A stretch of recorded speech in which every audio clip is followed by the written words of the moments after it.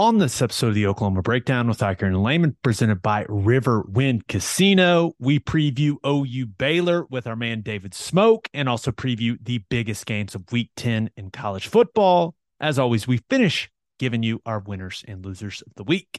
Please download and subscribe to the podcast, rate it 5 stars, and write us a good review. Follow the show on Twitter, Instagram, Facebook, and YouTube. Just search Oklahoma Breakdown on any of those, and you'll find us. All right. Our man Michael Hosty will kick this thing off. It's time for the Oklahoma Breakdown.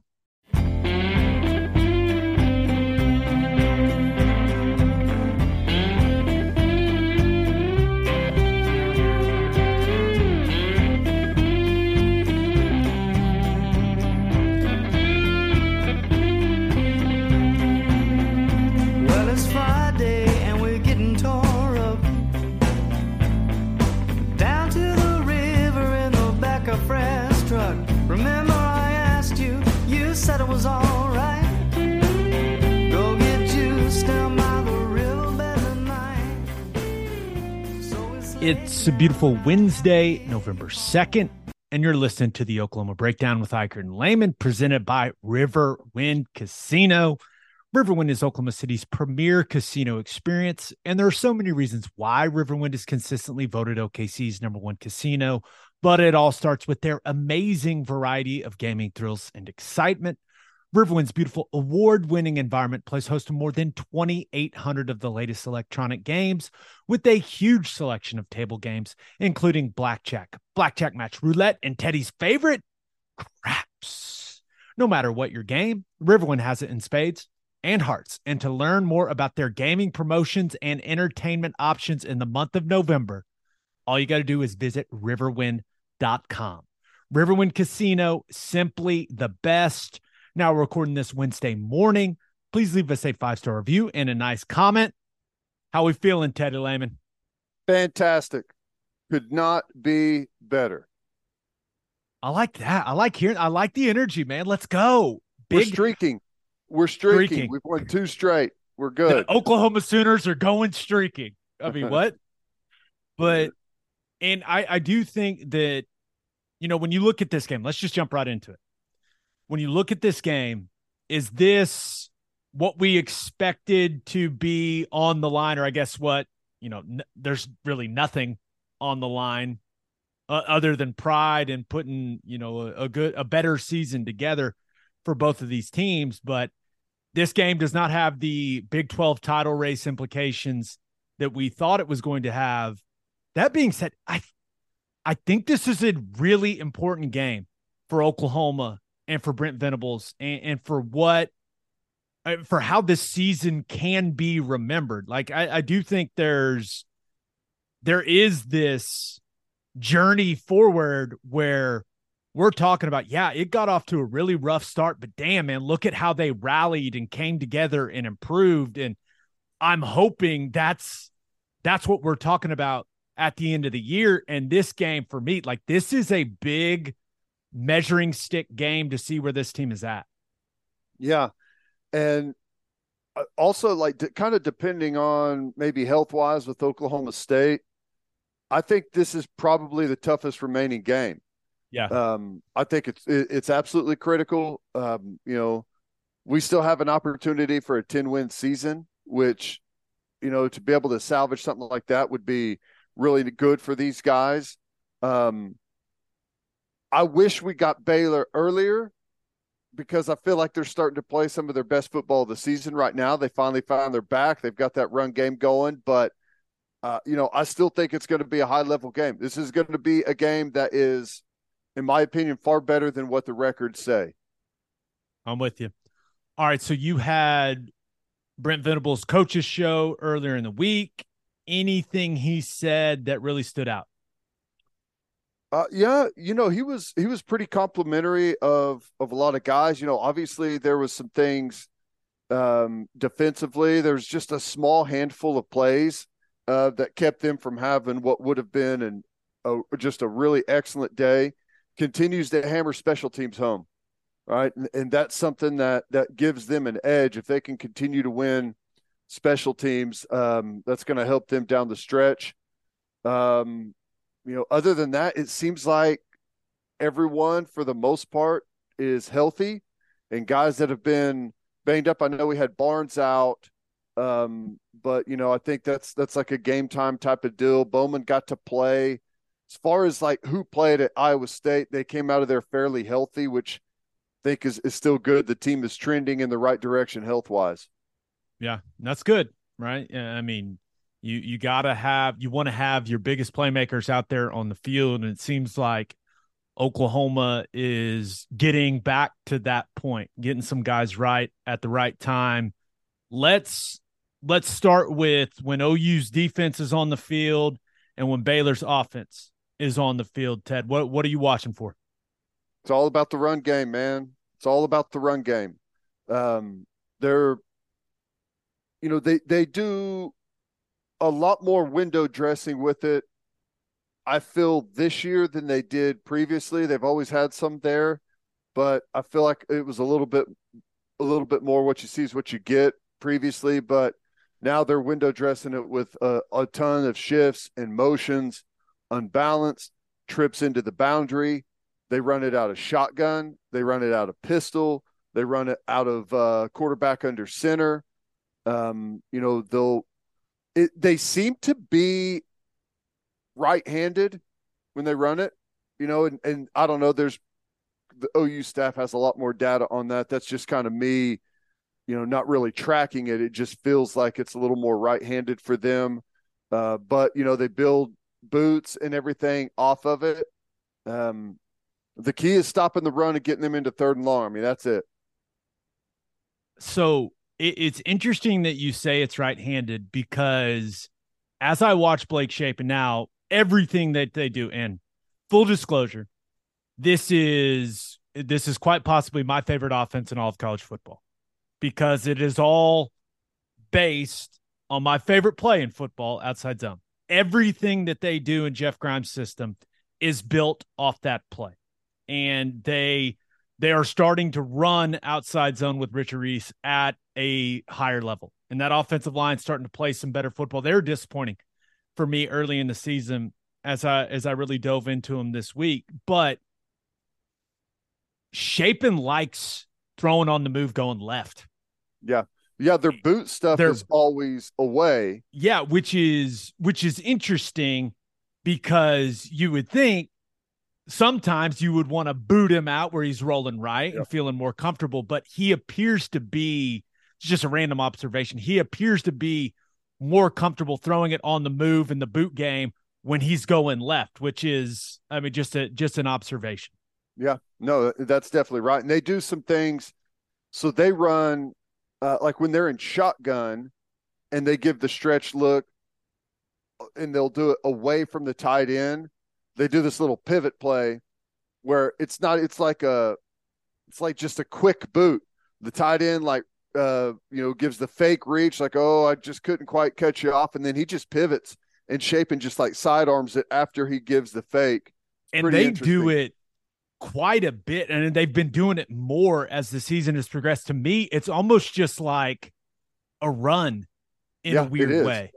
It's like a shovel pass or something almost, but yeah, that's interesting. That's tough. You just got to stay, like you always say, they're trying to, that cutback is critical. And if you're worried about that little pivot play right there, it's hard to really play that cutback physical and press it. I think one of the things that I thought was really interesting is they like to run stretch on third and long if you're pressuring, because number one, you're thinking you're going to, kind of sit back. We're going to defend the chains. We may bring some pressure, try and get it out of the quarterback's hand early, but guys that are blitzing, especially from depth, are a lot less gap secure, and especially against stretch, you could really cut some of those guys off. And they had some success doing some of that against Tech. 3rd and 7, 3rd and 8. Tech was bringing some inside pressures, and they would stretch it and crease them and pick up the first down. So I thought that was interesting. I don't know. I'd like to see what you think, but to me, the tight ends, blocking, just okay. 9 is better, than 89, but I don't think they're great and really not good in pass protection. I have been Ben Sims is a guy who he's number 8. Ben Sims is a guy, big athletic guy, all Big 12 type guy, preseason all Big 12. Braden Willis is a better tight end. Mm-hmm. Like all I around, like said catch. 9. I think I'm thinking of 8. I think Yeah, it's 8. 8. It's 8. Yeah. But I'm with you. I have not been overly impressed with what he has done as a complete tight end this year. And now watch us say that, and he goes off for like 120 and 2 touchdowns, and we'll look Yeah. like idiots. But I'm not talking about them more as blockers. That's because that's really they're going to run the hell out of the ball, and they're both those tight ends are going to be out there a lot. I think that we can beat them off the edge. Our guys can handle them. The pass game is going to be secondary, and we've obviously got to lock those guys up. But I think we should be able to have some success with those guys. Yeah, I think the kind of an in the weeds type thing, and you talk about this quite a bit when you're playing a stretch team, when you're playing a wide zone team, the guys on the backside of the defense have to be extremely disciplined, because the whole concept for that play is to stretch the front side, cut off the backside, and run in the alley in between those. And you cannot over pursue on the backside. You cannot get too caught up in sprinting to the ball. You have to take really good angles on the backside and fit in your gap. Like, this is the most disciplined they will have to have been all season long against an opponent's running game. And that includes Texas and Bijan Robinson and everything he brings, because every gap is in play, which is why I love the outside zone concept so much. It gets guys running. It creates a ton of variables. And then the back gets to go be an athlete and use his vision and use his talent. The guys on the backside of this defense cannot get too caught up in flying and go and make a play. They have to stay disciplined and stay in their gap. There cannot be big creases because they're just getting too antsy and flying over the top, Ted. Yeah. Yeah. It'll be interesting to see how they play it. Some teams play it a little bit differently. Here's something that we did whenever I was in the NFL with Detroit, and you had to have some of the right guys to do it. But believe it or not, we actually had a really good defense. When we played outside zone teams, we would tell our 3 to just get reached, just allow it, and just come straight up the field. The front side backer plays it normal, and the backside backer can now overlap instead of everyone like fighting and turning and running. It almost eliminates the cutback right away, and everyone can still run front side. I'll be interested to see like how they, and we'll know right away like how they're going to fit some things and what exactly they're going to do. But yeah, you're right. The backside is critical, and one of the things Venables did say is Laulu, he thinks, has come a long way. And, we talked about him in the broadcast. He needs to have a really good day on the backside, staying square, using his length, being patient. They're going to get you with some of the cutback stuff, some of the boot stuff. But there's a really fine line between being methodical, staying square, being in good position, and just being a little late. I mean, there's not much room for error there. He's got to have a really good day. Yeah, and also like Shapen's a good athlete. We've seen, we saw the damage Adrian Martinez. Now he's not that type of runner, right? He doesn't have that type of speed like Martinez has got, but we saw Duggan make some big plays in the football game with his legs. Blake Shapen is more than capable of extending drives with his legs. And we've seen this defense struggle with that at times. That play that I loved how upset BV was at the Decker scramble. Like, he was the only person I know that was more upset about it than you. It was great to hear him talk about it. You could just see the disgust on his That face. it's the easiest thing ever. That's the easiest play ever when two backers having vice like that. But I actually think Shapen and Deckers, as far as scrambling, are pretty comparable, don't you? Yeah, I think About the Shapen's a same. better passer.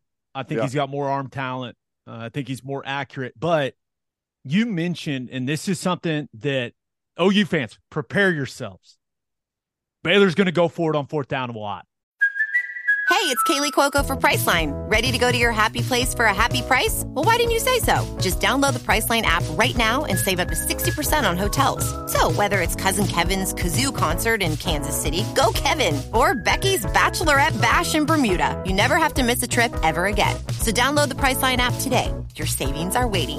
Go to your happy place for a happy price. Go to your happy price, Priceline. It's what they've been doing for 2 seasons now. And so you mentioned them sneaking some runs and those types of plays in third and long where you just go, really? Yeah. It's because they're going for it. And they'll go for it on 4th and 5, 4th and 6. Like they'll roll the dice a little bit. And I'm sure that they got some sheet that they're following. But well, some of that was against Tech, and Tech was bringing crossfire, which is about as bad as it gets against stretch. So I think that's probably part of why they were doing it too, is, some inside crossfire blitzes, and they hit them on it a couple of times. It was impressive, but you're right. Yeah. Fourth down you're defending 4 plays. Yeah. Which you have to change your mentality defensively in this game. Like you can't think, oh, we got him in 4th and 3. I can relax. Let's jog off the field. Like that's not how this game is going to play out, which they know that going into the game. So you expect them to be ready for it just from a mental approach to the football What's interesting is they're saying the same thing about us, Yeah. Yeah. They're saying the same thing about us. We may break the record for fourth downs attempts in this game. I hope.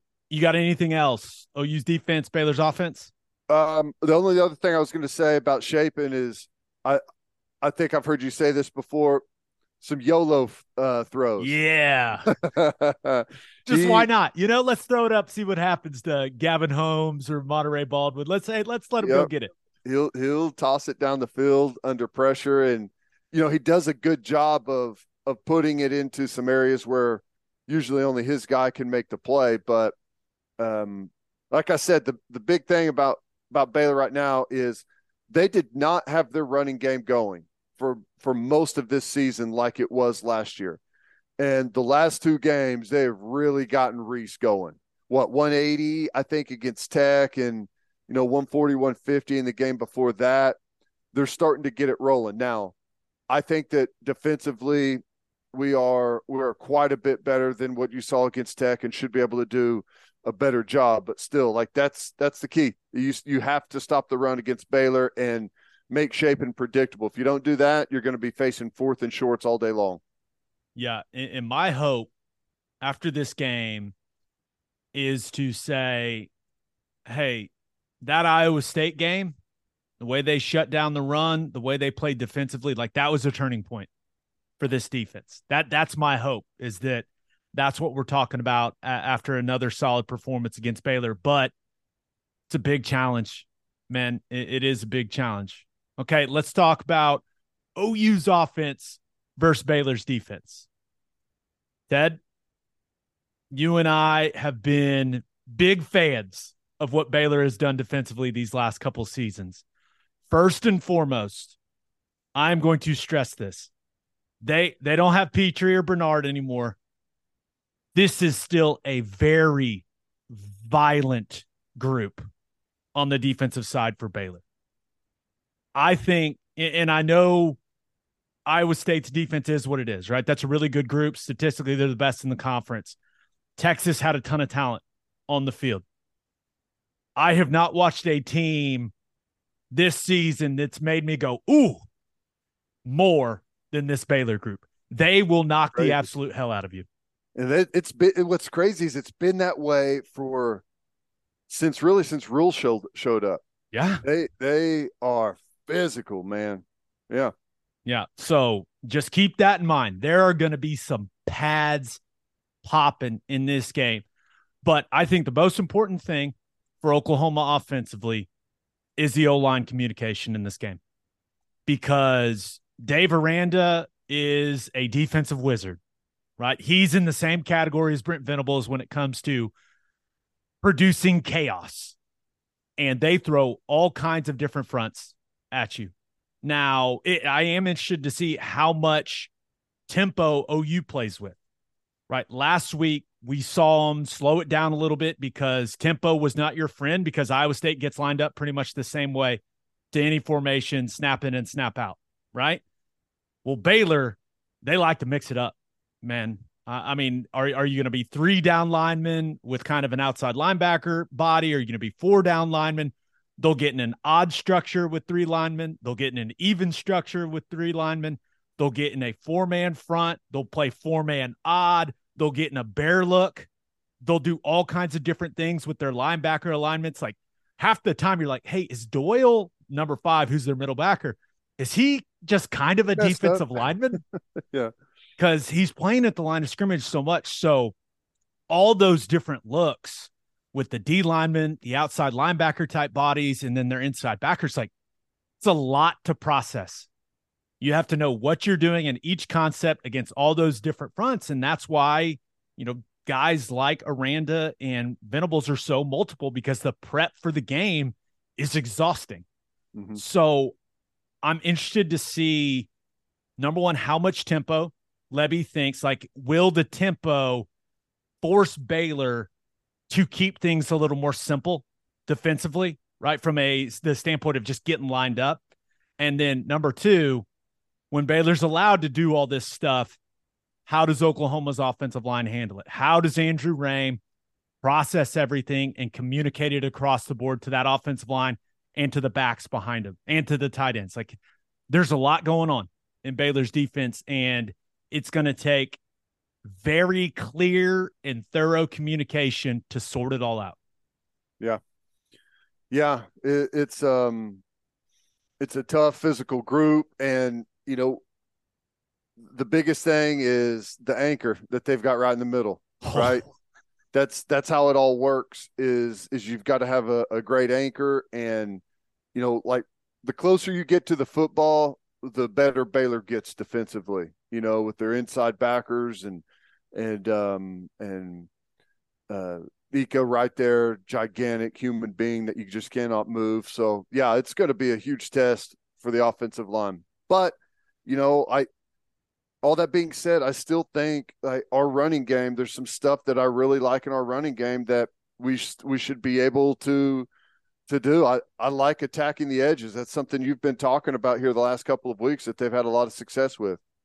And that is my recommendation once again, because there's a 360-pound talented nose guard in the middle of their defense.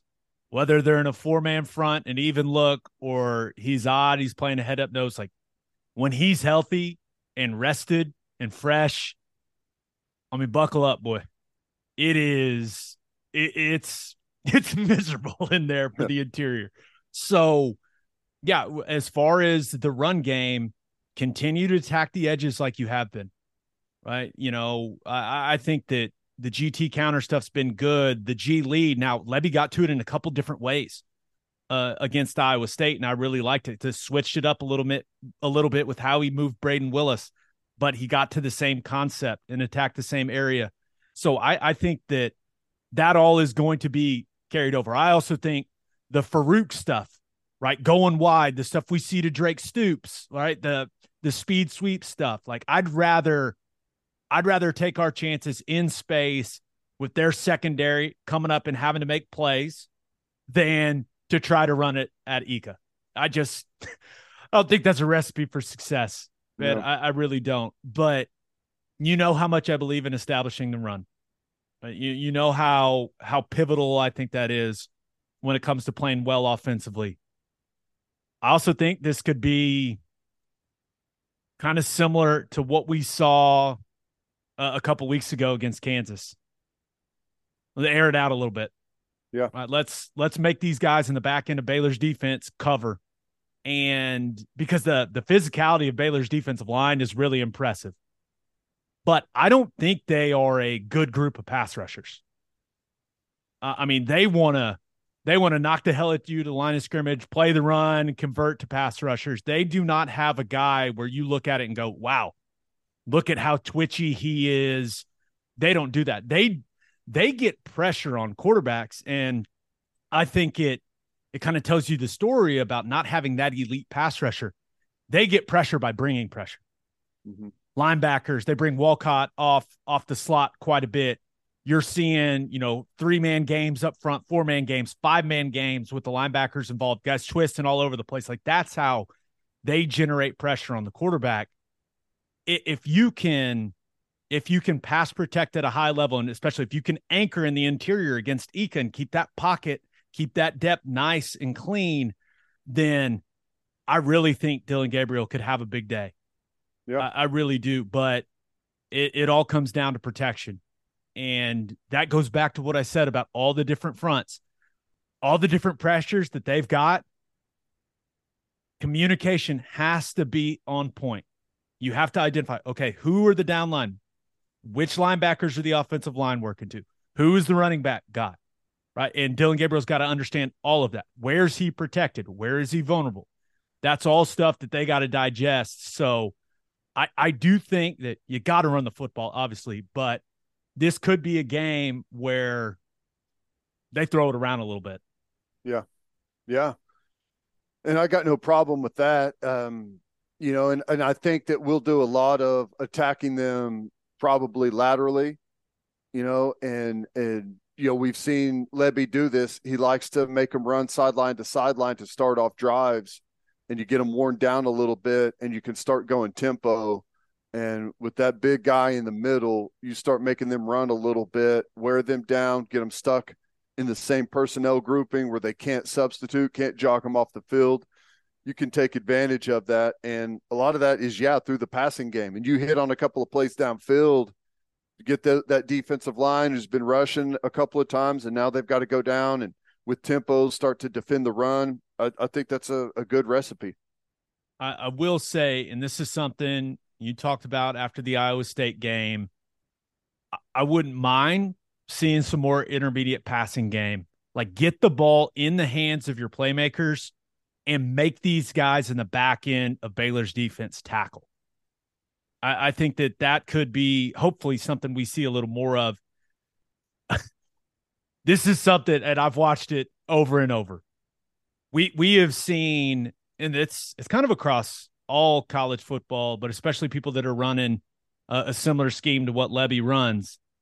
The wide receiver quick screen is, it's become kind of a staple of the offense, right? Hey, throw it, get 4 or 5 easy yards on first or second down, and it's an efficient play.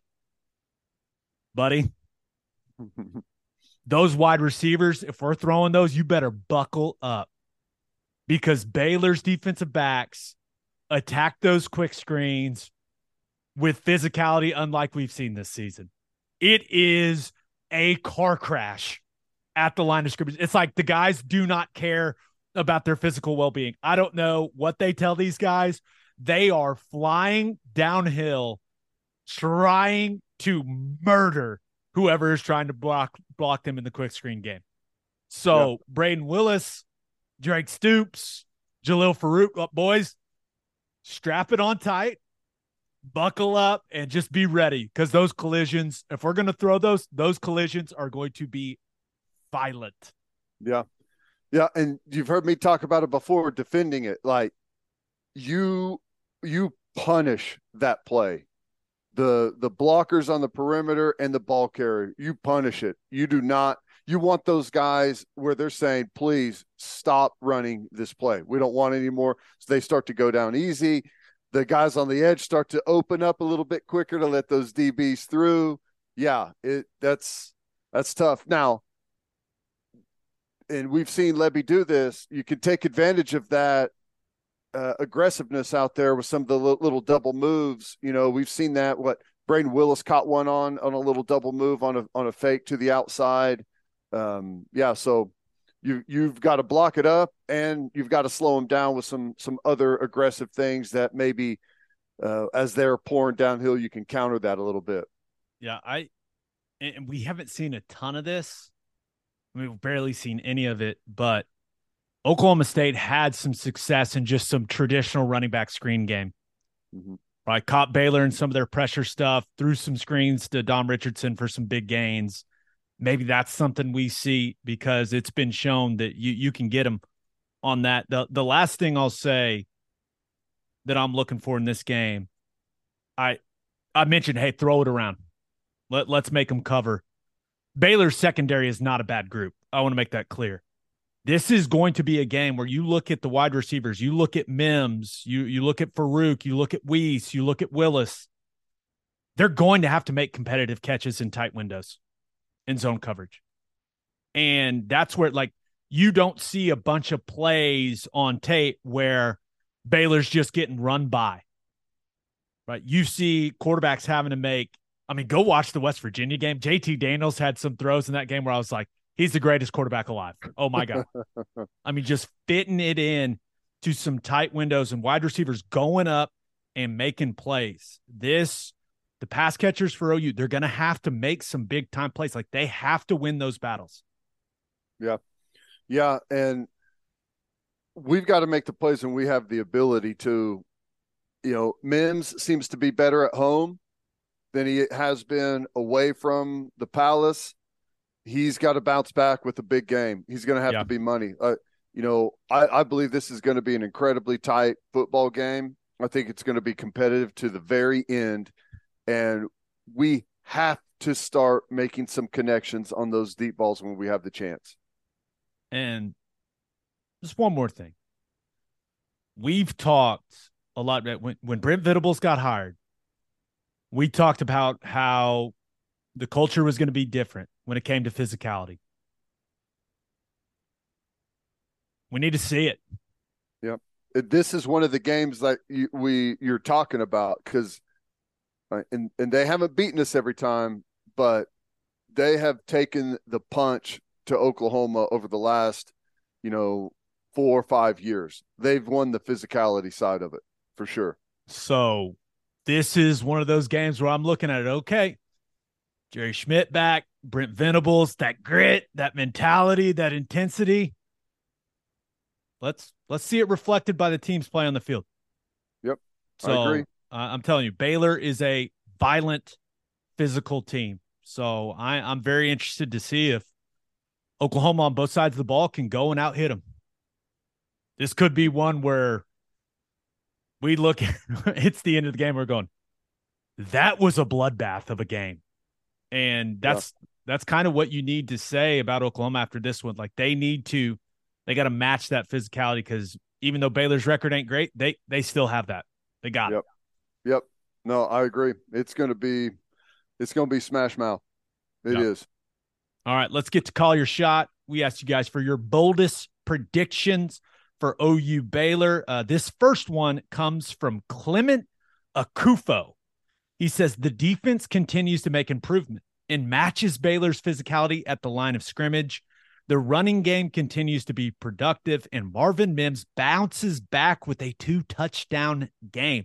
Man, that would be nice. You mentioned it, but I'm not overly concerned about Marvin Mims, right? I think the guy, he had a really bad day in Ames. I expect him to have that, for him to have moved past all of that and to have the type of impact we expect him to have in this football game.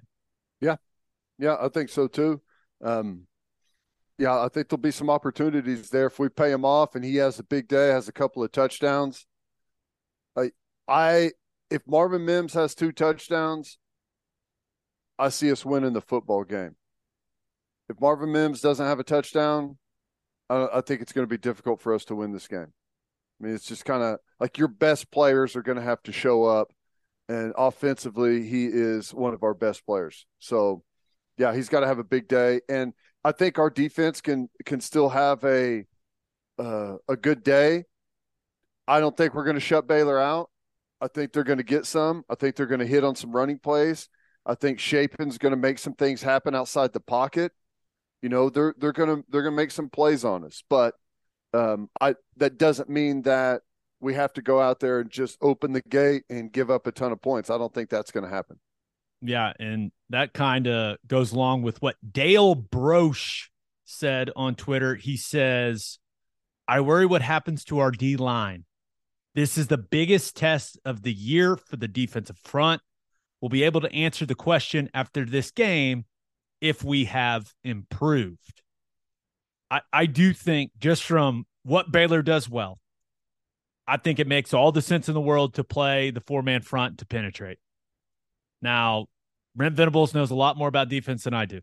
Okay. So whatever they end up going with, whatever they end up majoring with in this game, but I don't think the three-man front and kind of reading and reacting is what you want to do against this offensive attack from Baylor. I think penetration, and this is a Baylor offensive line that has given up a bunch of negative plays in the run game.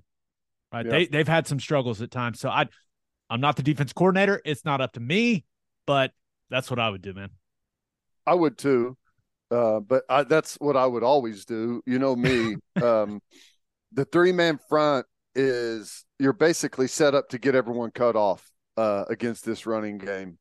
Now you can factor that stuff into the way that you fit stuff, but yeah, I love the penetration, because that's ultimately what kills this play is penetration. If you penetrate on the front side and they're not able to get any movement and push you back and move that line of scrimmage, it's really hard to get that thing going on the front side. And obviously you got to be disciplined on the backside as well. But that's what I would like to see, and some change up isn't bad either, to throw some different fronts at them, some different looks. So my hunch is that we'll see some four-man front, but don't know. Yeah. Maybe some bear, a little bear, just jump in the five-man. Let's go. I'd run it 85 snaps against Baylor is all I would run. You're a big bear front guy. That's it, man. That is your jam. All right. Birthday shout outs time. Happy 5th birthday to Greer Cooper. Happy 6th birthday to Jensen Heald. Happy 12th birthday to Brayson Burke. Happy 19th birthday to Kylie Burton. Happy 30th birthday to Kylie Watts. Happy 32nd birthday to Dr. Jay Jennings. Happy birthday, Doc. Happy 32nd birthday to Allie Ogden. Happy 37th birthday to Cody Cooper. Happy 59th birthday to Roger Wright. And happy 60th birthday to Kelly Reed. And one late addition, happy birthday to OU alumni Beverly Cobo. All nice. right. All right, let's preview some of the best games in week 10 of college football. But first, we've got David Smoak. I forgot. David Smoak, little more on this Baylor matchup. But first, the only place to talk, gosh, it's a just train wreck right now. I'm leaving it in. We're not, this is, you get the real authentic version of this podcast, people. The only place to stop when you're road tripping is Love's Travel Stops. Love's has over 600 locations in 41 states, offering 24-hour access to clean and safe places. Whatever your road trip needs are, Love's has it. Fuel, fresh food, all the snacks and drinks, including, yes, my favorite, Java Amore. That coffee is fantastic. Love's also has you covered if you forget your phone charger or headphones. They've expanded their mobile to-go zone so you can grab any of that stuff there. Make sure you download the Love's Connect app for exclusive offers from today's most popular brands. The Love's Connect app also includes a route planner and store locator. When you see that red neon heart on the highway, stop in and say hi at Love's Travel Stops. For a full list of what Love's has to offer, visit loves.com. Opolis Clothing is the exclusive home for all of our Oklahoma Breakdown merchandise. If you want to live your life in buttery soft comfort, go to opolisclothing.com. That's OPOLIS clothing.com. Use promo code TED, T-E-D, for 10% off your entire order. You still get a discount on all the OU and OKC Thunder gear as well. That's opolisclothing.com. Use promo code TED for 10% off. Buttery soft and 10% off. And make sure you send your kids to Bishop McGuinness Catholic High School. Bishop McGuinness Catholic High School has a long tradition of educational excellence.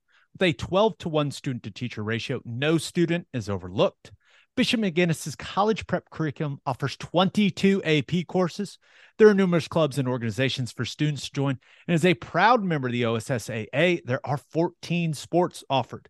If you want to provide the best possible educational and spiritual development for your children, contact Bishop McGuinness Catholic High School or visit bmchs.org. Remember, financial aid is available.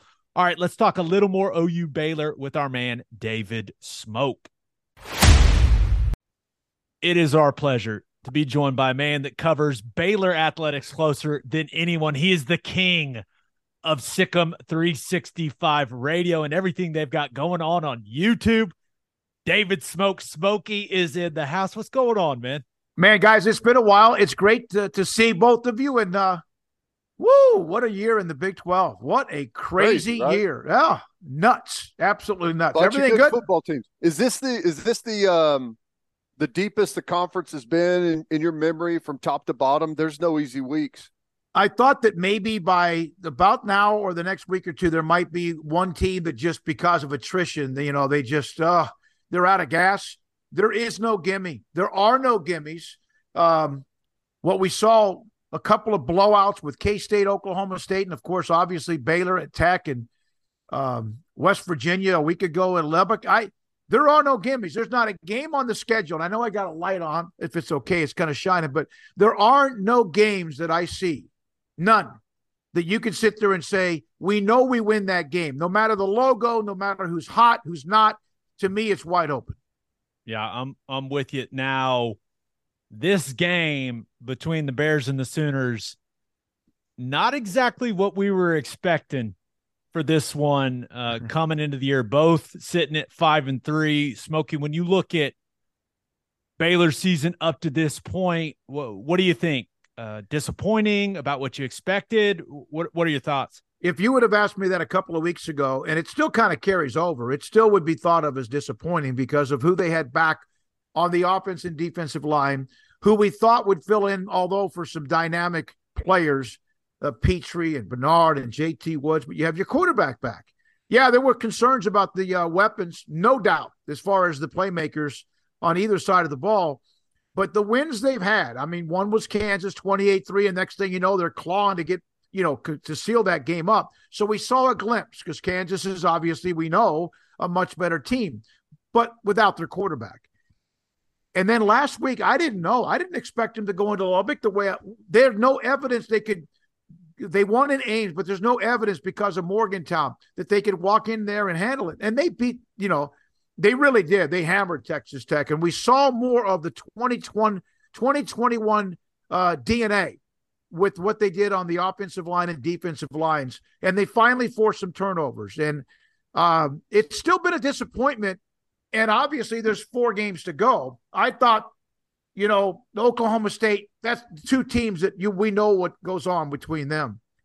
And Oklahoma State came in and punched them in the nose. The Brigham Young loss now looks worse and worse and worse every week because they've gone into a free fall. And then going into Morgantown's like Halloween, except it was early, and they've never done well there. It was kind of like they couldn't win in Stillwater for the longest of time. They couldn't win in Norman. They finally broke through. So, yeah, still disappointing, but at least the pulse of what we saw in Lubbock, maybe they have, like maybe Oklahoma has the last couple of weeks, maybe they've turned the corner.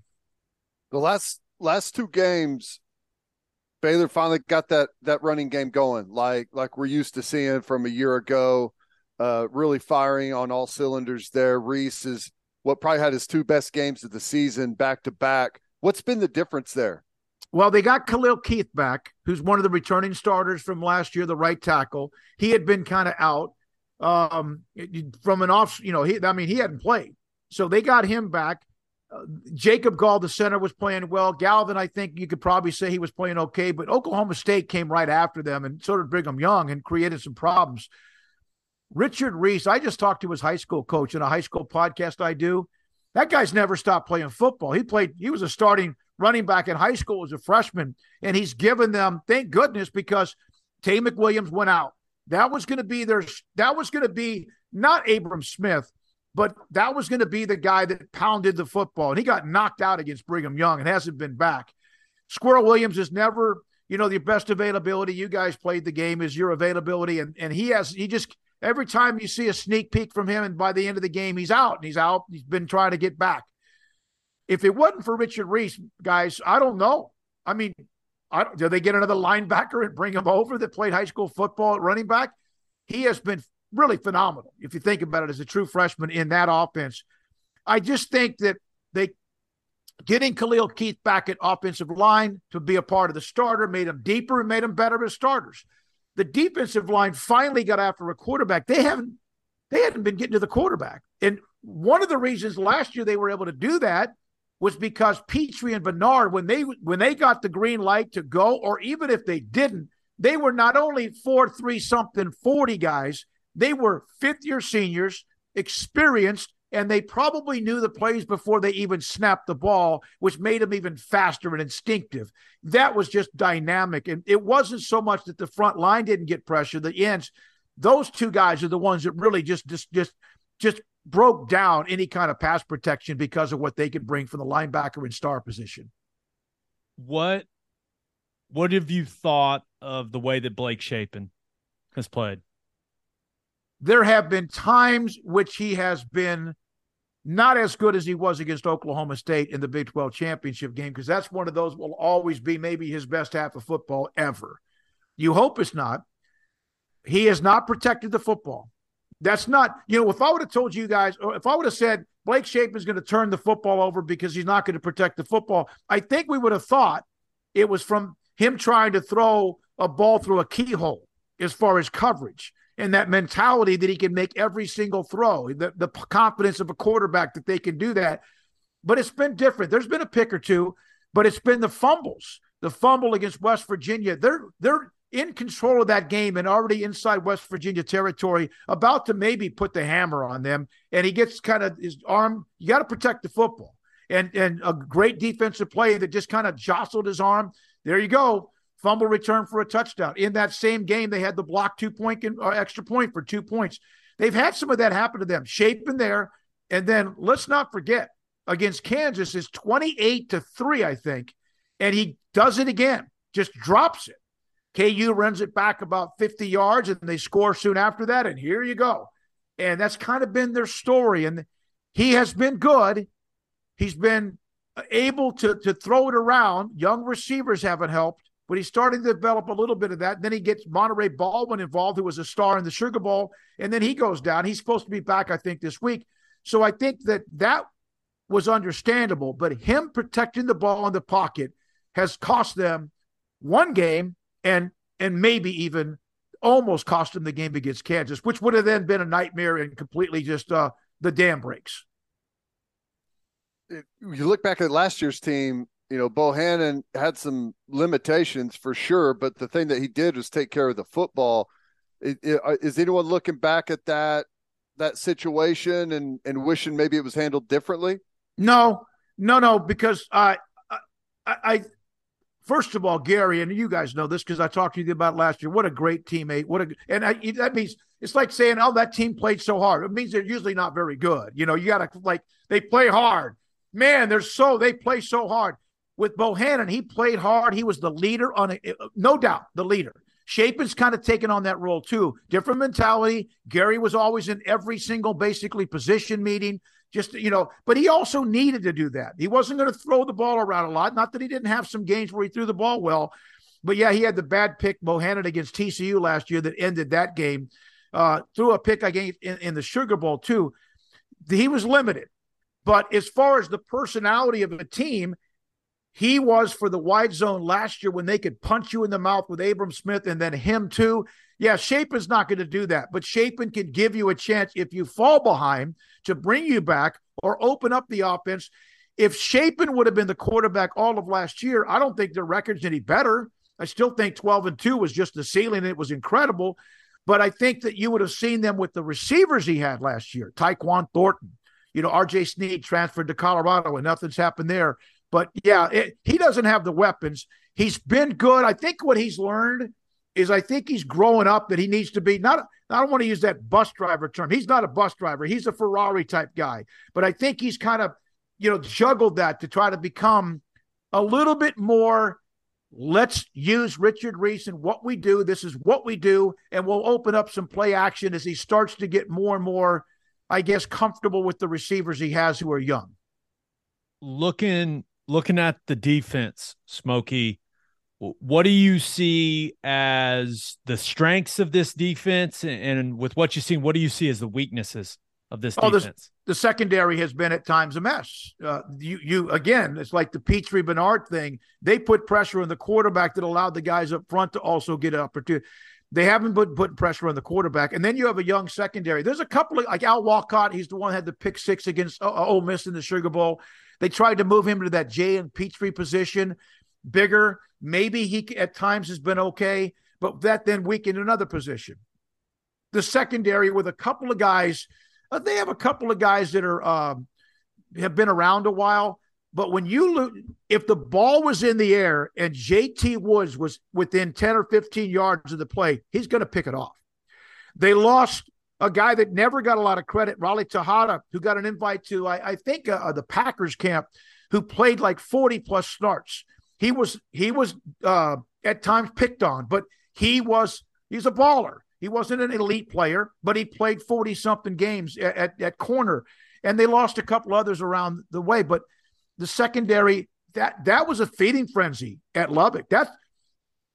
They had not been sacking the quarterback. They got 6 of those. They had 8 tackles for losses. They had 5 interceptions. Now, one of them was the gift from Shuck that was feel bad for him. He just came off the bench, hadn't played.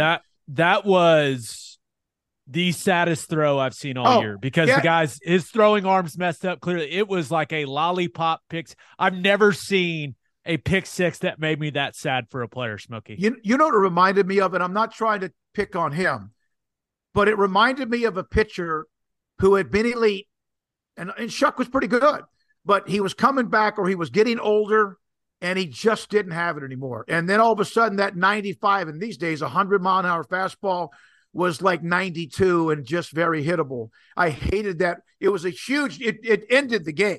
Because they thought, okay, maybe he brings in some sort of miracle comeback and we throws. That was like this is way too much of an analogy. That's like watching Willie Mays in center field drop a fly ball. That kind of moment, like, oh, really? And maybe after another week of practice, he gets back into a rhythm. You hope so, because TCU is going to be hard to beat. But that was shocking. The other picks were guys making plays, coverage, little pressure, a little bit of inexperience from Baron Morton, who's going to be a fantastic player. But, yeah, the secondary, without question, there has been disappointment in the fact that there wasn't much of a pass rush. But maybe, again, Oklahoma will have something to say about that. Maybe they got juiced up a little bit and that game carries them to the next level. But whether it's from one week to the next, we don't know. What do you think is the most critical thing? If Baylor's going to come in, beat Oklahoma, who's finally starting to play some better football, road game, what do they have to do in order to win this thing? What they did in Lubbock, and I'm not saying they could expect 5 picks against Dylan Gabriel. I'm not saying they'll be able to have 6 sacks, 8 TFLs. I mean, that's a huge game. You see, that's just a big deal. Obviously, they got to try to be careful by putting pressure on Gabriel, but not letting him do things with his legs. And I don't know if that's changed a little bit since he went out, because he got hurt doing that. They had not been winning the turnover battle. I think anytime you're on the road, you guys played the game. I just yap about it. But if you could go on the road and establish your run game and win the turnover battle, I think you win the game. Because if you establish a run game, that will open up a few opportunities in the secondary for you to maybe hit. I'm not talking about 50-yard, deep touchdowns, but maybe that allows you to. I'll tell you what I saw last week, and I don't mean to change, but I saw Shapen run a little bit more. And now he drives people crazy because he slides sometimes right before a first down. And it's instead of first down, it's 3rd and 2. And then He's done that a little bit this year. Again, protected himself. In the first series, right? Yeah, yes, he did. Yeah, I wrote that down. Learn, like RG3 never learned how to slide. Even when he was in the NFL, it may have cost him his career. But I get where they do it now, and it's pretty fair that where they start the slide, not where they hit the actual turf.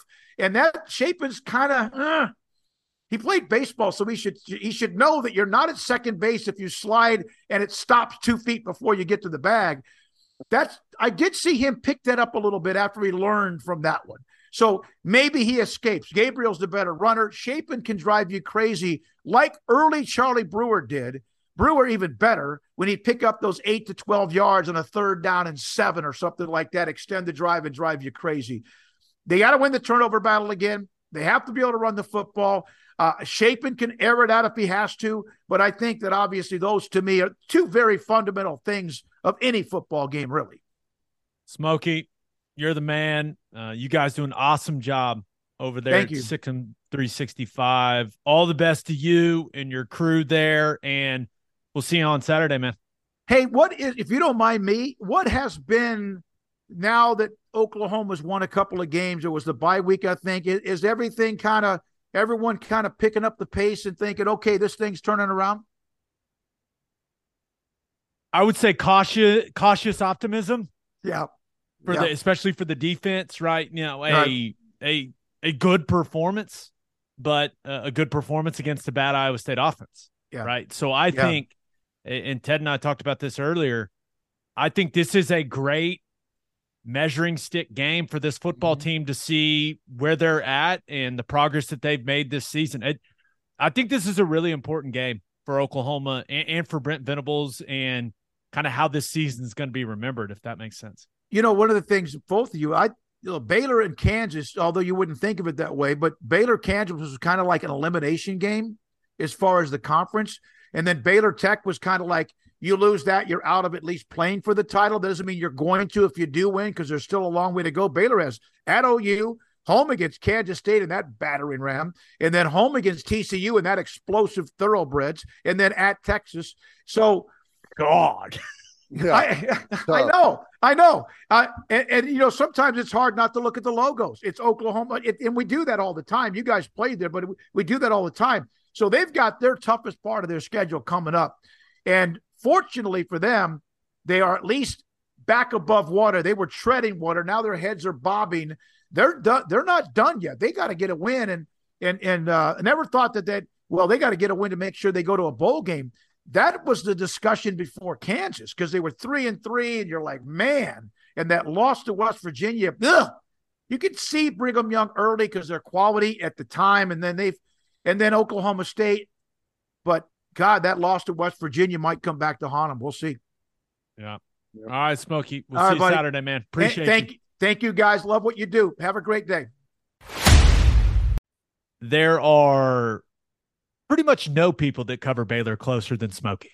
Smoak Show is he's the best, man. Been doing it a long time down there. He's got it wrapped down. Good stuff. Yeah, no doubt about it. All right, let's preview some of the best games of Week 10 in college football. But first, it's football time in Oklahoma, people, and there's nothing better to drink at the tailgate than Clubby Seltzers. Clubby Seltzers is an Oklahoma company that's already winning national awards because their product is delicious.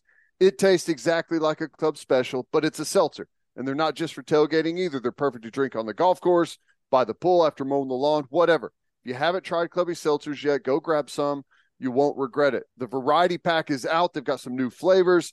They've got an all-new can. If you want to find a place near you that has Clubbies, visit clubbyseltzers.com. And attention, business owners. You need Insurica in your life. Insurica is one of the country's largest insurance brokers with 30 offices throughout Oklahoma, Texas, and the Southwest. Insurica is able to customize programs by accessing the latest information from many insurance carriers.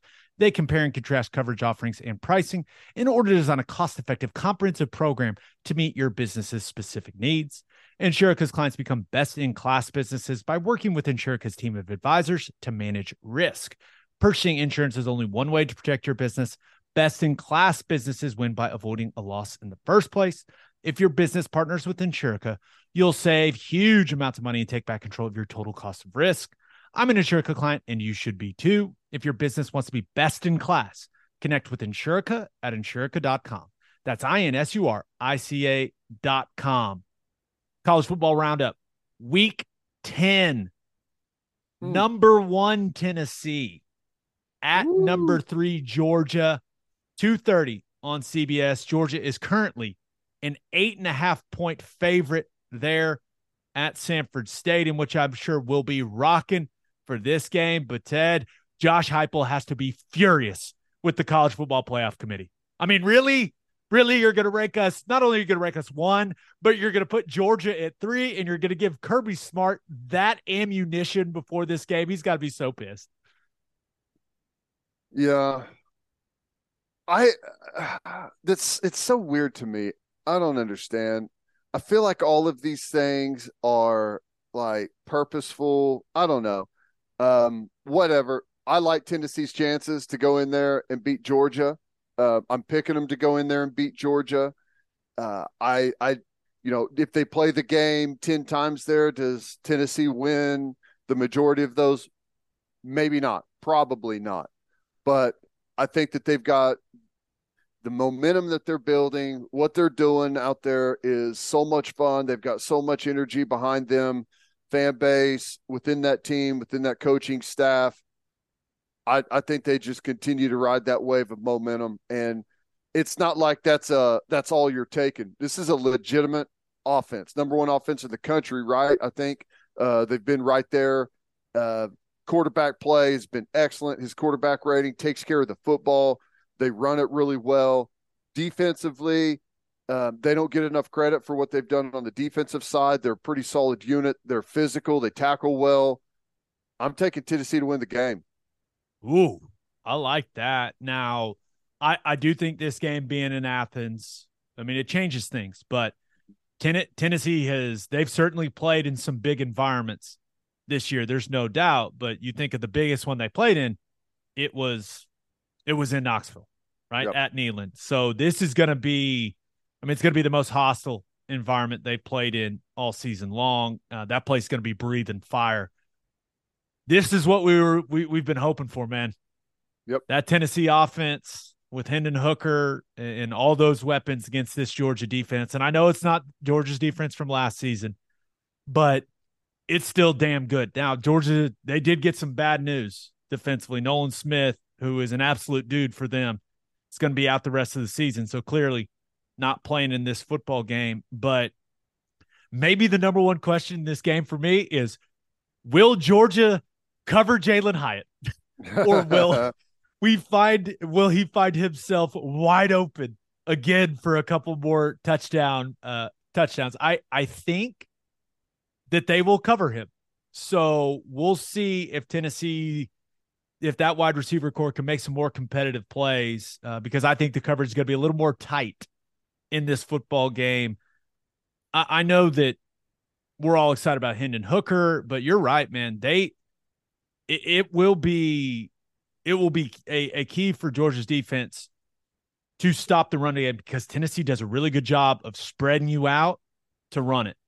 Mm-hmm. And if they can shut that down, then all of a sudden that this game becomes very, very interesting. I do think Georgia's going to be successful running the football with all that power run game that they've got.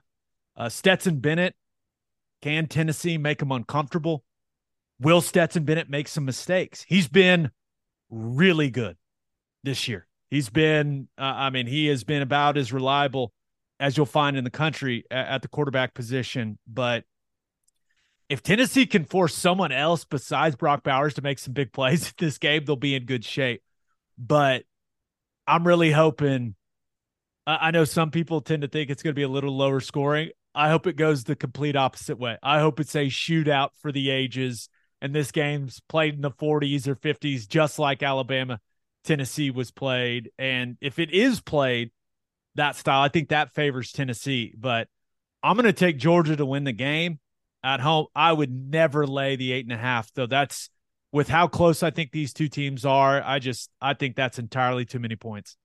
Yeah, no, I agree. I hope it's a bit of a shootout too. If Tennessee can kind of lure them into that type of game. And if they find some things, it's like as they start to hit you on some big plays, it happens to defenses that aren't good, and it happens to defenses that are good.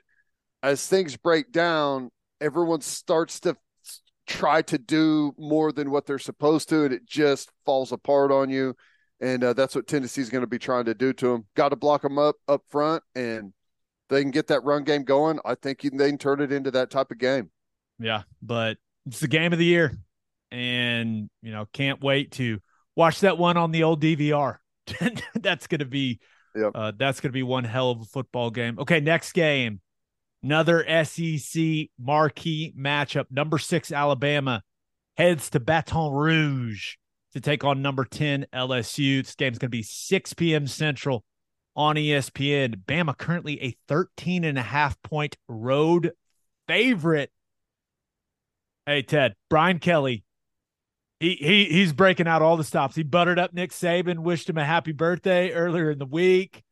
But this is a night game in Death Valley. That certainly gives LSU an advantage. Bama, now they have played in some hostile environments, right, this season. Let's make no mistake about that. They'll be as comfortable as a team can be in that setting. But for me, it all comes down to what LSU gets from Jaden Daniels. These last couple games, as they've looked like a really improved football team, he's been awesome. And he's going to have to be phenomenal for them to win this football game. And that puts a lot of pressure on him, though, man. Yeah, it does. I think LSU is one, and I know they're ranked number 10. Which was shocking. I know. But they are one of the least talked about teams in the country with how good they're playing right now. It is a solid, super talented football team. I'll take Alabama to win, but I'll take LSU to cover. And I think it would not shock me at all if LSU wins this football game. Alabama, they have not been what we've expected them to be this year.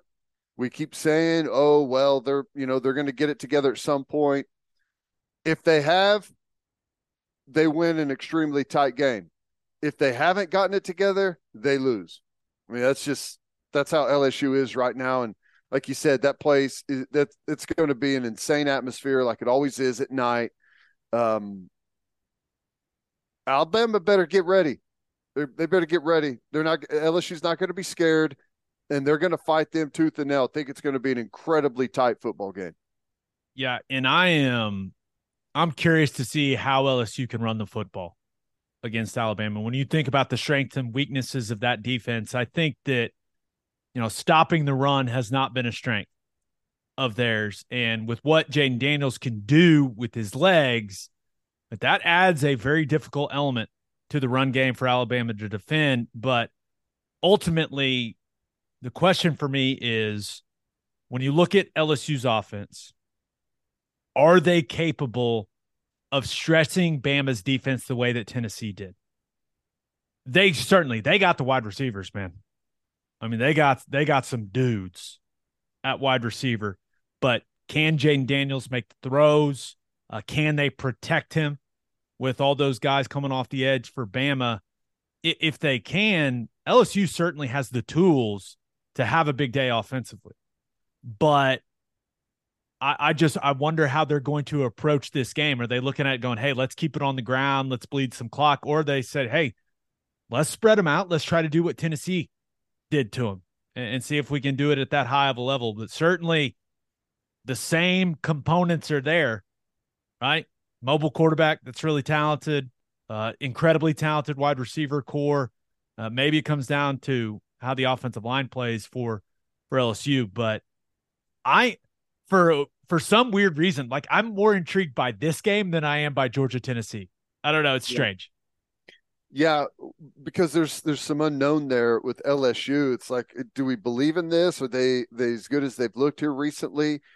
And, all defenses that are as good as what Alabama has been, as good as what Georgia has been, whenever you throw a quarterback that can run around into the mix, it can really screw things up. And Daniels can be that guy. And as soon as you start to loosen the defense up by running it around with your quarterback, scrambling, making some plays, that's whenever the running game starts to happen. The last thing any defense wants to do is chase a quarterback around for 10 seconds of play. It's miserable. So I don't know. We'll see. I think it's definitely an LSU cover, in my opinion. Could be wrong, and it wouldn't shock me if they won it. I will say, Bryce Young, couple weeks to get a little healthier. Would not be surprised if he looks amazing in this game. And well, it's time. It's week 10. If Bama's going to be Bama, like they were picked before the season, it's time to start showing up. Yeah, and Jahmyr Gibbs, Whew. maybe he's top 5 for me when it comes to fun players to watch in college football. Like, that dude is electric. So if Bryce Young comes out there slinging it and Jahmyr Gibbs is doing his thing and he's finding some space against that LSU defense, maybe Bama rolls. But that is a massive spread for the circumstances. Death Valley at night. That place is going to be insane. So yeah, I'd take the points and feel fine about that. But I'm pumped for that football game. Who would you take? Jahmyr Gibbs or Bijan Robinson? That's tough because Gibbs appears to catch the ball really, really well out of the backfield. And he looks bigger and more physical too, right? Yeah, I mean, I don't think you can go wrong with both. And maybe I'm kind of leaning into the SEC bias a little bit. I think I might take Gibbs. I would, but I don't know. I want a pass pro. Yeah. I want a pass pro highlight reel of both, and that's how I'll make my decision. Maybe it doesn't exist. Yeah. All right. Last game we're going to talk about somehow, some way, number 24 Texas. Let's not even spend time on it. Who cares? Is traveling to number 13 Kansas State. This game will be 6 p.m. on FS1. Somehow, some way, Texas is a 2.5-point favorite in Manhattan. Ted, you look at this line, and I know it's not all about betting lines. I feel like they're begging everyone under the sun to take Kansas State because you see it and you go, do I trust Texas to go play well in Manhattan, Kansas against a very solid Kansas State team? Of course I do. I don't. Of course I don't trust Texas to go and do that. But here we are. Texas is somehow in the top 25 and somehow favored on the road against Kansas State, who's looked, they just beat the absolute hell out of Oklahoma State. So make it make sense, man. Help me. I thought it was dumb when Texas was a road favorite against Oklahoma State. Turns out it was. I think it's dumb that they're even more ridiculous that they're a road favorite against Kansas State. One of the things going into that Stillwater game is it was Quinn Ewers' first true road game as a starting quarterback. Big environment. He was awful. This situation is going to be just as bad, maybe even louder and more intense of an environment at Kansas State. And Kansas State is a smarter, more physical, more disciplined, better all-around football team than Oklahoma State is. All right, so how Texas is favored, I have no idea. I would be shocked, frankly, if they went and beat Kansas State. I'm with you. Now, you're going to love this. Guess who had a one-on-one 16-minute interview with Will Howard this week? Wow.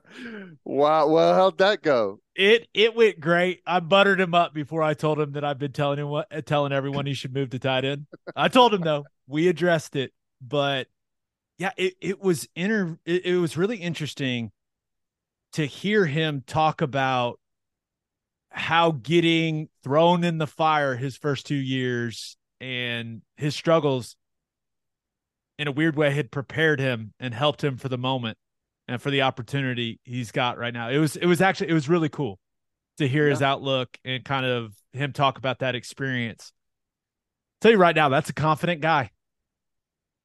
Confident guy that's got the support of his teammates. And I don't know exactly how Chris Kleiman, who I also talked to this week, I straight up asked him, hey, who you starting at quarterback? He said, Gabe, yeah, you know I can't tell you that. Come on. Which I was like, I know you can't, but I got to ask.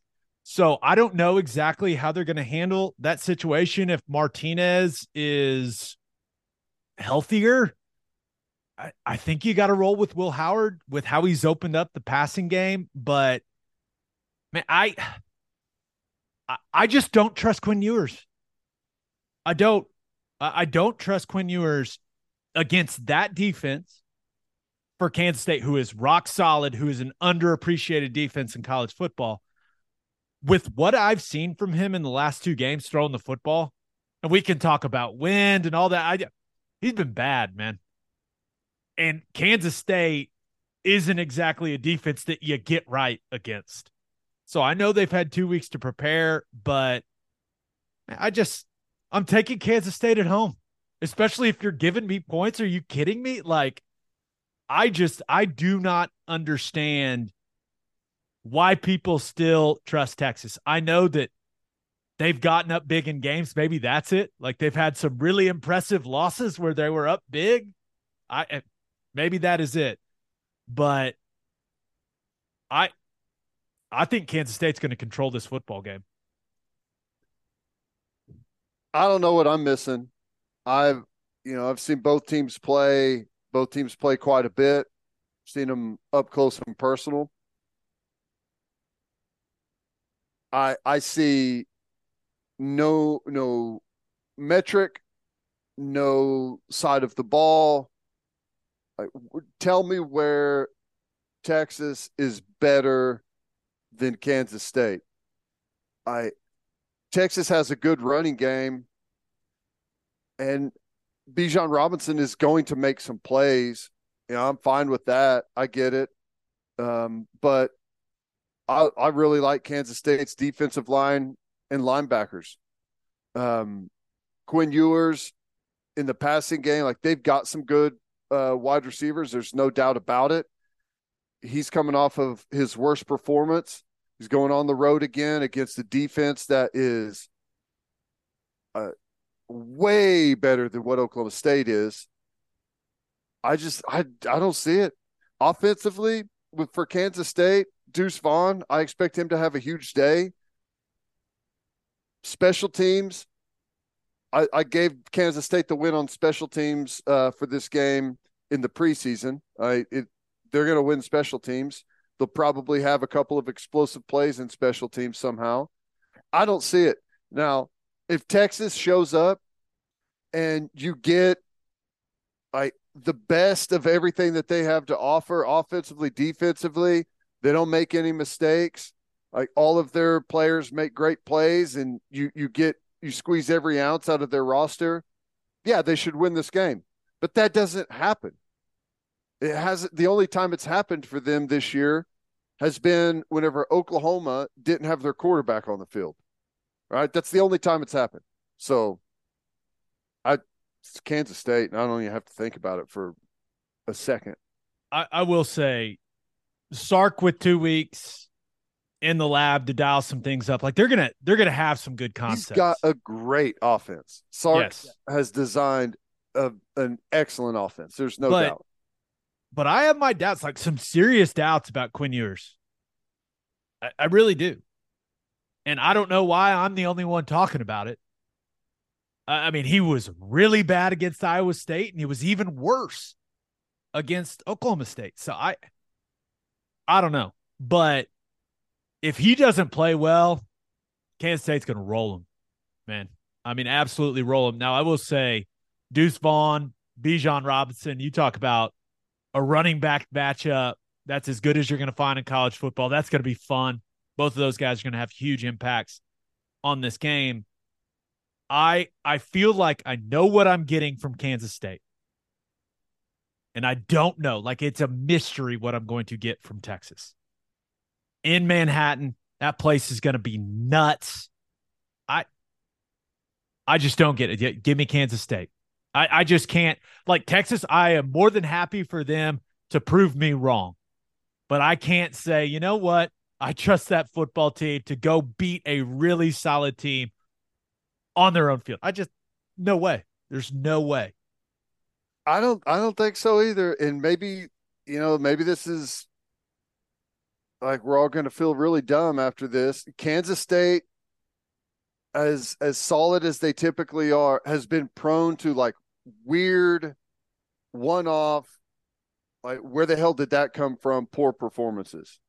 It's been a while since we've seen one of those, but they have had them. I don't see it. If we get Will Howard from last year and the year before that, well, Texas could win. Texas State could go win against that Will Howard. But if we get the Will Howard that we've seen the last 2 weeks, Texas not only loses the game but loses handily. Yeah, we'll see, man. It's a very interesting game when it comes to how the Big 12 could end up shaking out. All right, let's finish up with our winners and losers of the week. But first, First Fidelity Bank is a full-service financial institution based in Oklahoma with tailored solutions for all your personal and business needs. Checking accounts, saving accounts, home loans, and much more. They do it all. Whether it's online banking from your computer or mobile banking from your phone, everything is stress-free with FFB. Making mobile deposits, paying bills online, and moving money to different accounts could not be easier. First Fidelity Bank provides free ATMs worldwide, making banking convenient wherever you are. They also give back to the community. FFB donates a total of more than $500,000 to local charities and educational foundations. Make your life easier and go bank with First Fidelity Bank. Visit ffb.com for more information. And if you are a whiskey or bourbon drinker, stop what you are doing, head to your favorite liquor store and buy some Balcones products. You got to grab some of Balcones Lineage single malt whiskey. It was voted one of the top 20 whiskeys in the world by Whiskey Advocate, and you'll be shocked by how affordable it is. Also, you got to snag some of Balcones Baby Blue Corn whiskey. It's made from blue corn. That's the fancy corn. And that is why it has won more than 25 awards. Last but certainly not least, you got to buy some of Balcones Pot Still Bourbon.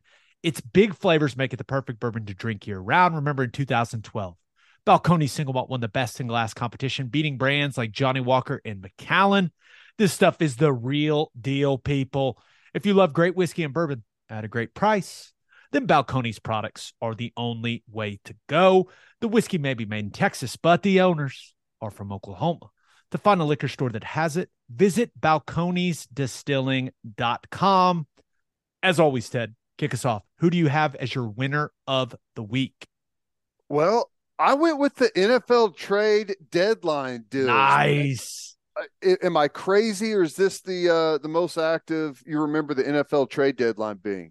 It's usually feels pretty quiet like, during the season, right? Yeah, it feels like people have now. Not everyone is saying "F them picks" like the Rams, but it feels like people maybe not caring as much about the draft picks, like more willing to get proven commodities. You know, when you're talking about players instead. I don't know, but it was fun. I really enjoyed it.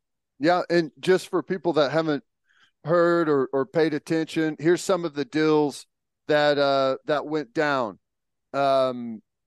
Christian McCaffrey, obviously, from Carolina to San Francisco. James Robinson from Jaguars to the Jets. Robert Quinn from the Bears to the Eagles. Kadarius Toney from the Giants to the Chiefs. Roquan Smith from the Bears to the Ravens, which is awesome for the Ravens. That dude is a stud. TJ Hawkinson, tight end for the Lions, is going to the Vikings. In division. I know. Chase Claypool from the Steelers to the Bears. Bradley Chubb from the Broncos to the Dolphins. And Jeff Wilson, running back for the 49ers, to the Dolphins. Calvin Ridley from the Falcons to the team that he suspended for betting against, the Jacksonville Jaguars. Which is incredible.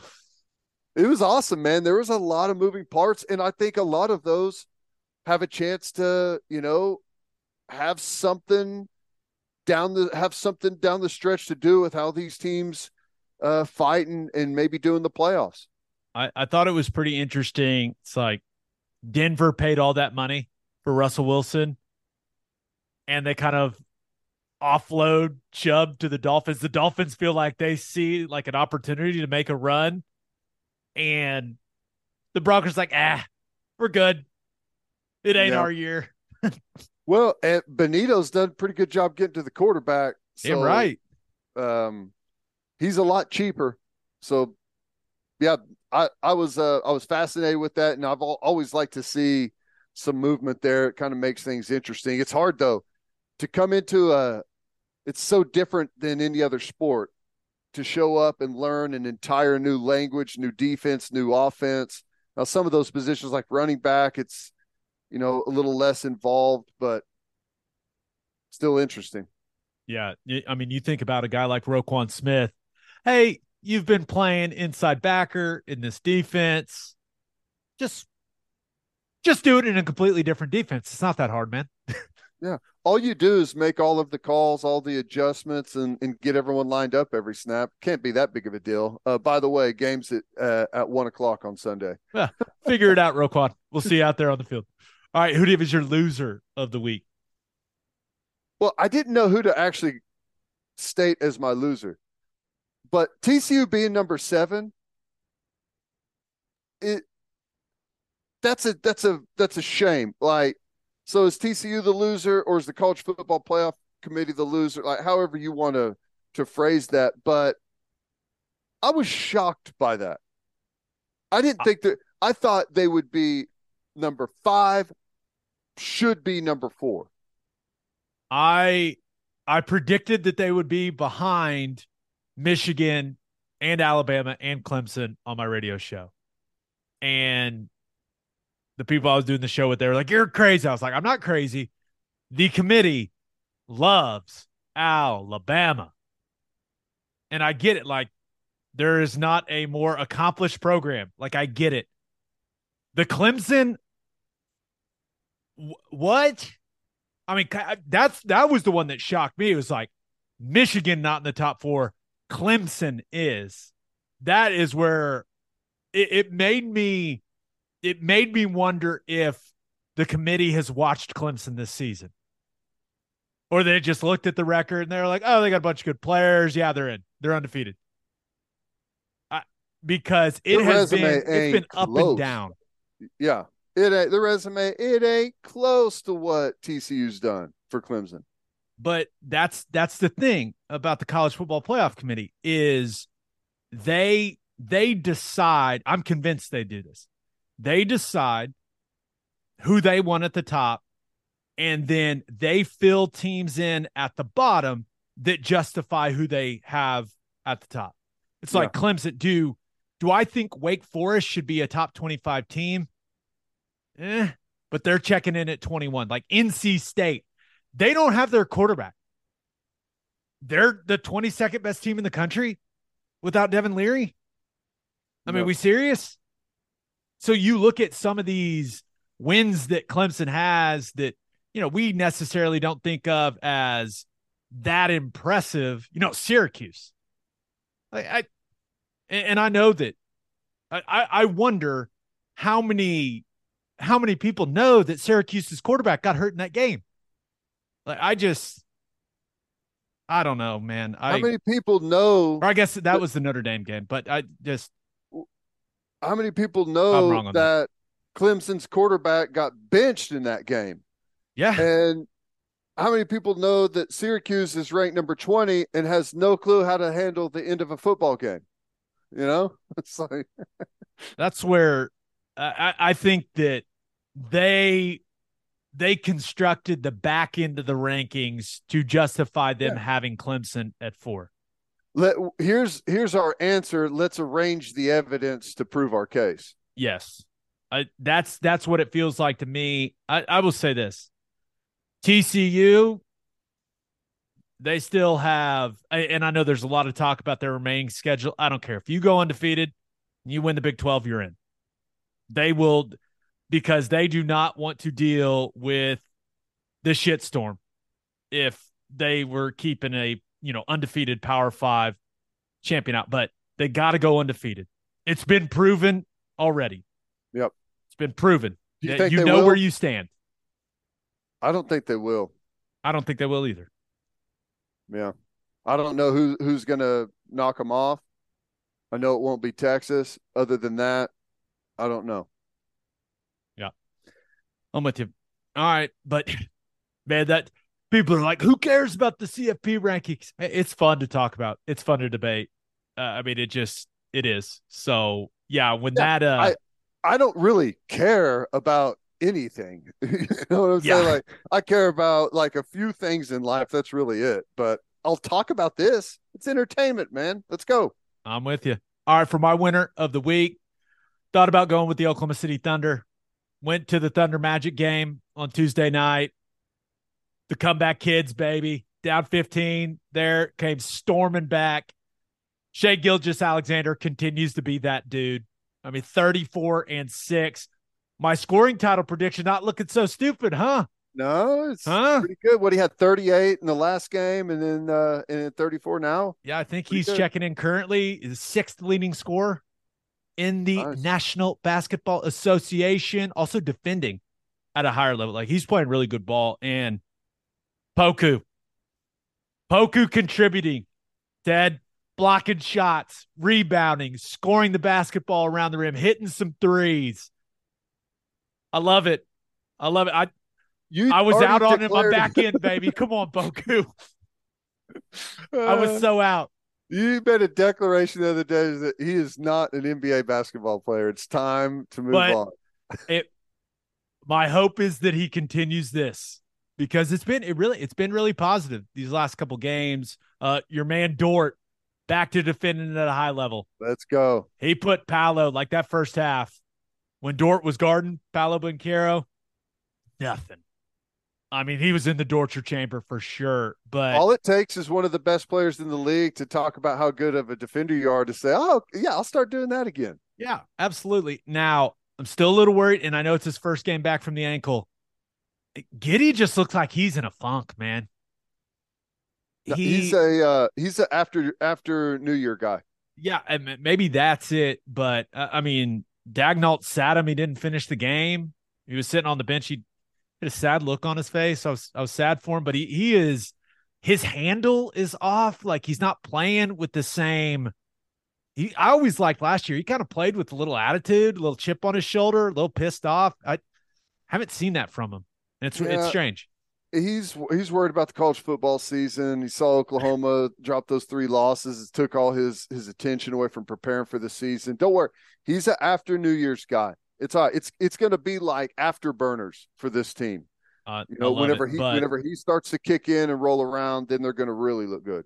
Yeah, but the Thunder have won 4 in a row and are above 500 for the first time since January 10th of 2021. Let's go. Watching them win basketball games is fun. I enjoy it. It makes me happy. Hey, I'll tell you, I saw the highlights last night and I was like, is it time to start watching them again? Am I going to do this? Is this going to happen? SGA is worth the watch, man.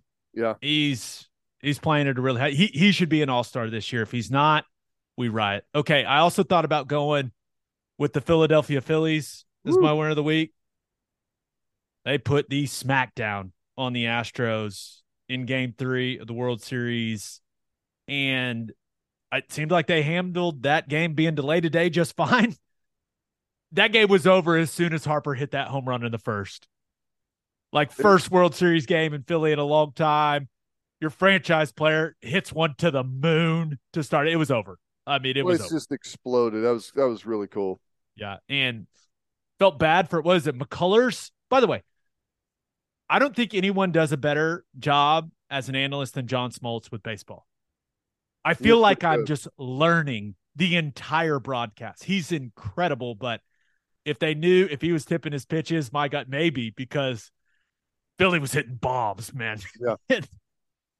Nope, they were. And it would be weird that you would make it that far through a season and no one like picked up on you tipping pitch. You know what I'm saying? So Yeah.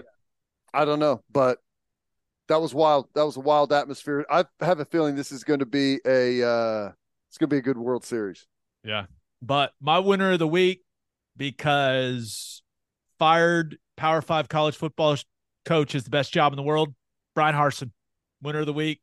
There is no better gig on planet Earth than buyout college football coach. It was a weird hire to begin with. Always seems like a strange fit. They tried their coup, didn't work, as he said, but pretty much a disaster. Went 9-12. Auburn now owes him $15.5 million, and 50% of that is due within the next 30 days. Woo. Not a bad time to be Bryan Harsin. He's probably like, thank God I get to get out of here. Man's getting paid, and he gets out of that situation, which clearly he was not wanted. So they're hiring a new athletic director, or they hired a new athletic director, poached the guy from Mississippi State, and Bryan Harsin is free, and he's got $15.5 million, Ted. Not too bad. Free. He's got $15.5 million. He's going to take the rest of this season off. Maybe do a vacation in the Mediterranean. I'm not sure, but he'll be back and probably be offensive analyst for the University of Oklahoma next spring. Yeah, or he may be the head coach of like Arizona State or something like that. Like get back towards that area of the country, because he was good at Boise, but we'll see who wants that job at Auburn. Some names that we're seeing. It's going to be Deion Sanders. You think? Yeah, that'd be awesome. 100%. I'm in. 100%. Deion Sanders, Hugh Freeze, Lane Kiffin, Matt Rule. I don't think Matt Rule wants that job at all. The Mark Stoops. I don't think who does want the job at a place where they will absolutely cut your legs off in recruiting, try and fire you, convince everyone that you're going to be fired, and like you can't recruit whenever people do that. It's like they killed Bryan Harsin. Any chance that he had of being successful, they killed it themselves. Yeah.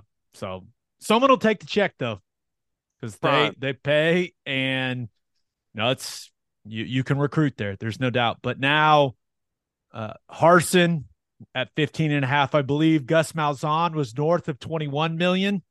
So in a couple years, that's in the ballpark of $37 million in buyout money for Auburn. Nice. Well done. Well done. For my loser. Weird. So can you imagine if any legitimate business was run that way? No, I couldn't. It's crazy, man. This is stupid. College football is the best. All right. For my loser of the week, thought about going with all the NFL owners, because Forbes has reported Dan Snyder has tapped Bank of America to help him sell the Washington Commanders, and all the other owners have to see that and go, no. There's nothing that owners in the NFL love more than bad owners, because it's typically easy to beat their team. Yeah, I'll be interested to see how this goes down and what type of ownership groups start to step forward and throw their hat in the ring here to see what could go down. That place needs some serious work. Like not just the football team, the stadium. Like they've got a lot of problems up there. Yeah, so I'm sure that won't be dramatic in how it unfolds. But speaking of drama, my loser of the week, the Brooklyn Nets. I mean, and it was a crazy week in sports, right? We had NFL trade deadline, college football playoff rankings, World Series.